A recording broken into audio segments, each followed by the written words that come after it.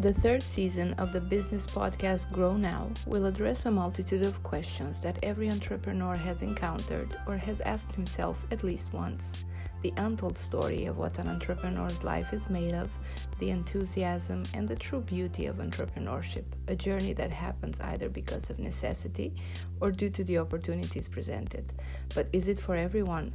Join us for the answers that this exciting new season has in store. Hello, my dear friends and listeners. And for those who have listened to our previous episode, we focus back on the face-to-face meetings that are happening more nowadays and to the fact that it may no longer be so obvious or easy to have a meaningful meeting after so much digital in the last few years. Now, for those who did not listen, you can always go back and find that episode to learn more about it. This is the magic of podcasts, like I always say, it is there forever and you may listen to whenever you feel like it and as many times you want or need. As promised, in this episode, we move on from catching a first meeting to how to make the most out of a meeting with a potential client. As mentioned, my client, or maybe I didn't even mention that, I have the second client I was mentioning in the previous episode, and he's going to Rome to meet a very high-level potential client. Needless to say, I mean, in this case, we talk millions, and the stake of that meeting is substantial, which only make the pressure of the meeting quite high. And this is why my client shared with me. He was happy that he's going to meet the CEO of that business we have work on, and obviously this is how he catches this is his meeting. Yet at this level, it is only a CEO that can make a decision. And by the way, catching a meeting with the CEO of a multi-billion business is not as straightforward. Yet the fact that he wanted to meet my client was already a first success.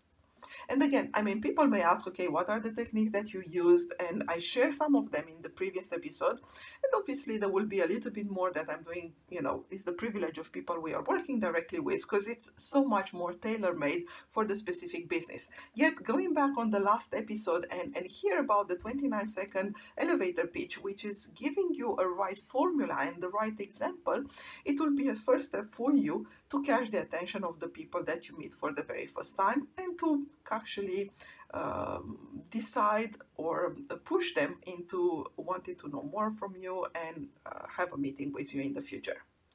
Now, the fact that it is going to Rome and he called me to ask how to make the best out of that meeting is something important, because he is aware, as mentioned, that the goal is to sign a multi-million contract, and he is also aware about the pressure that contract may put on himself. Now, in order to do so, there are two important parts. First, the need of the client, and second, the quality of the relation. At this level of contracts, we cannot sign it without clearly understanding the need of the client in the much more details, basically, to understand clearly his needs. But second, it's really important to define and to create a very meaningful interaction and reaction with that person. Yet here are the mistakes most people are making on this kind of high-level meetings. Again, because of the outcome is so high, most people, they are going to those meetings focusing on the outcome. Now, when we are focusing on the outcome, we are not present in the moment. We are just focusing on how can I share this and that, and how can I make him sign this contract. Obviously, that is not working. The second mistake that the people are making is that they start by selling, because the meeting a CEO of a multinational, by the way, they don't have a lot of time. So people are under the pressure of time, which makes sense. Yet, when you just want to make sure that, and you say this and that, and then, you say, oh, by the way, and I can do this for you, and I can do that for you. So you keep selling. It may look, you may look not only very stressed, but also quite arrogant. And it's basically saying, I'm here just for myself to follow my own agenda and my own interests. Nobody, and especially at this level, want that. The next mistake is like, because of all the things that we just expressed, the outcome and the pressure, people are talking instead of listening, and even more talking about self and why are the greatest in what they are doing, and that's definitely something that is not creating connection and is not working. The fourth mistake is that they are thinking they know better what the other person needs because they are the expert. And by the way, this is a recurrent mistake consultants make, I mean, in the beginning of their journey. And the thing is that most of the time they may know much better than the person because they are some kind of authority and expert. Yet, that is not about that. Nobody, especially at this level, wants to feel stupid or being lectured on something they think they know already, because you're there to talk about their business, isn't it? So, kind of normal, they think that they know their business quite well, and this is not what they need you for. So, now that you know the mistakes, there are only two things to focus on such meeting.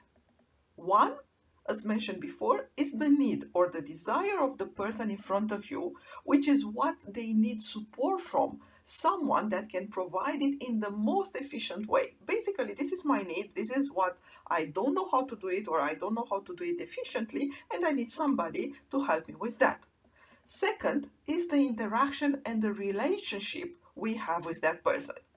Meaning, what we first look when we are looking for somebody is someone that can respond to my needs in the most efficient way. And that is linked to your expertise and skills and competencies, of course. And after we find those competencies, those people that can basically help us, we choose the ones we appreciate most interacting with, which we like most, because it's a matter of relationship, because people are making businesses, or differently put it, I keep saying that businesses are done by people for people. So the connection and interaction is the key. When we go to such meetings, the idea is not to focus on the end objective, because there are only two objectives that you want, again, and I share that with my clients. The first objective is to have a clear frame of their needs. What is that they really need? The second objective is to have a personal connection of that interaction. That's it. Not to sign a contract, not to lecture them, not to, kind of push them into something they don't want, or sell them something more than what they need, etc., etc. Now, how do we make sure that we understand the clear objective, the clear frame of their needs, and how do we make sure that we create that interaction? The keys are the following. First, listen intuitively, as people are always talking about their needs. They will give it to you in seconds. You just need to listen in the most intuitive way, meaning that you listen not only to what they're saying, but also to their face, their behavior while they're saying it, the energy level they put in that, and what they are actually saying without saying. Yeah.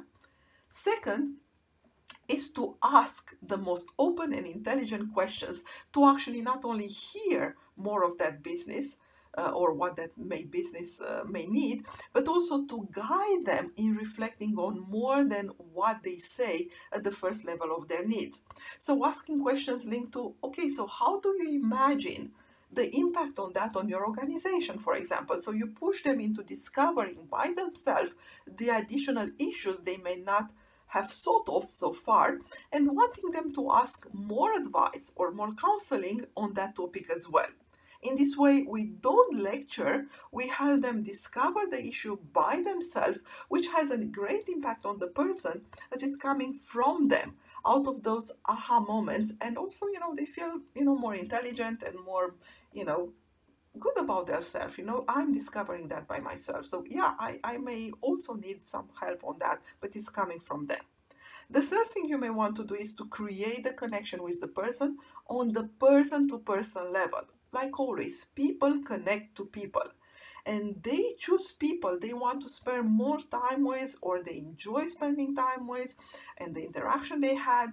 I mean, come on, even for you, do you remember when you meet somebody, maybe without even at a festival or whatsoever, and you just feel you had a click, or during the holidays, and you had a great connection out of the blue, and you just feel better and happy at the end of the meeting. So yeah, we want to see those people a little bit more, isn't it? It's nothing different when it comes to business. People are meeting people. Now, for that, the number 4 is to manage your own energy. The more I'm scared and the more I have the pressure about the outcome of the meeting, the more I'll be in a low energy, stressing out during the meeting and not even feeling myself. The more I'm excited and I'm curious and I'm focused on the present moment, the more I have a great energy. And like always, that is contagious because energy attracts energy. And by the way, I spoke a lot about that in the second season of the Grow Now podcast, which is basically the more, your coaching journey. So it's giving you more keys about how to increase your energy level, by the way. And finally, detach from the outcome. When we focus on the present moment, we know it is just one meeting and it's just one client, no matter who those person is and how important they are. And that means what? That you reduce the pressure on yourself, because providing you get the contract, that is great. Providing you don't get the contract and you don't sign a contract, it is great because you already had a great meeting and the person will remember you for later on. Especially at this level of meetings and interaction, each meeting is just a chance to build relationship capital and to keep moving together in the direction of a great long-term collaboration. Hope all that helps, and I'm looking forward to hear more about your challenges so we can share more the stories that are helping you overcome those challenges in the future. Thank you for listening, and for more information on her business coaching, ebooks, and mastermind programs, please visit mitraluka.com.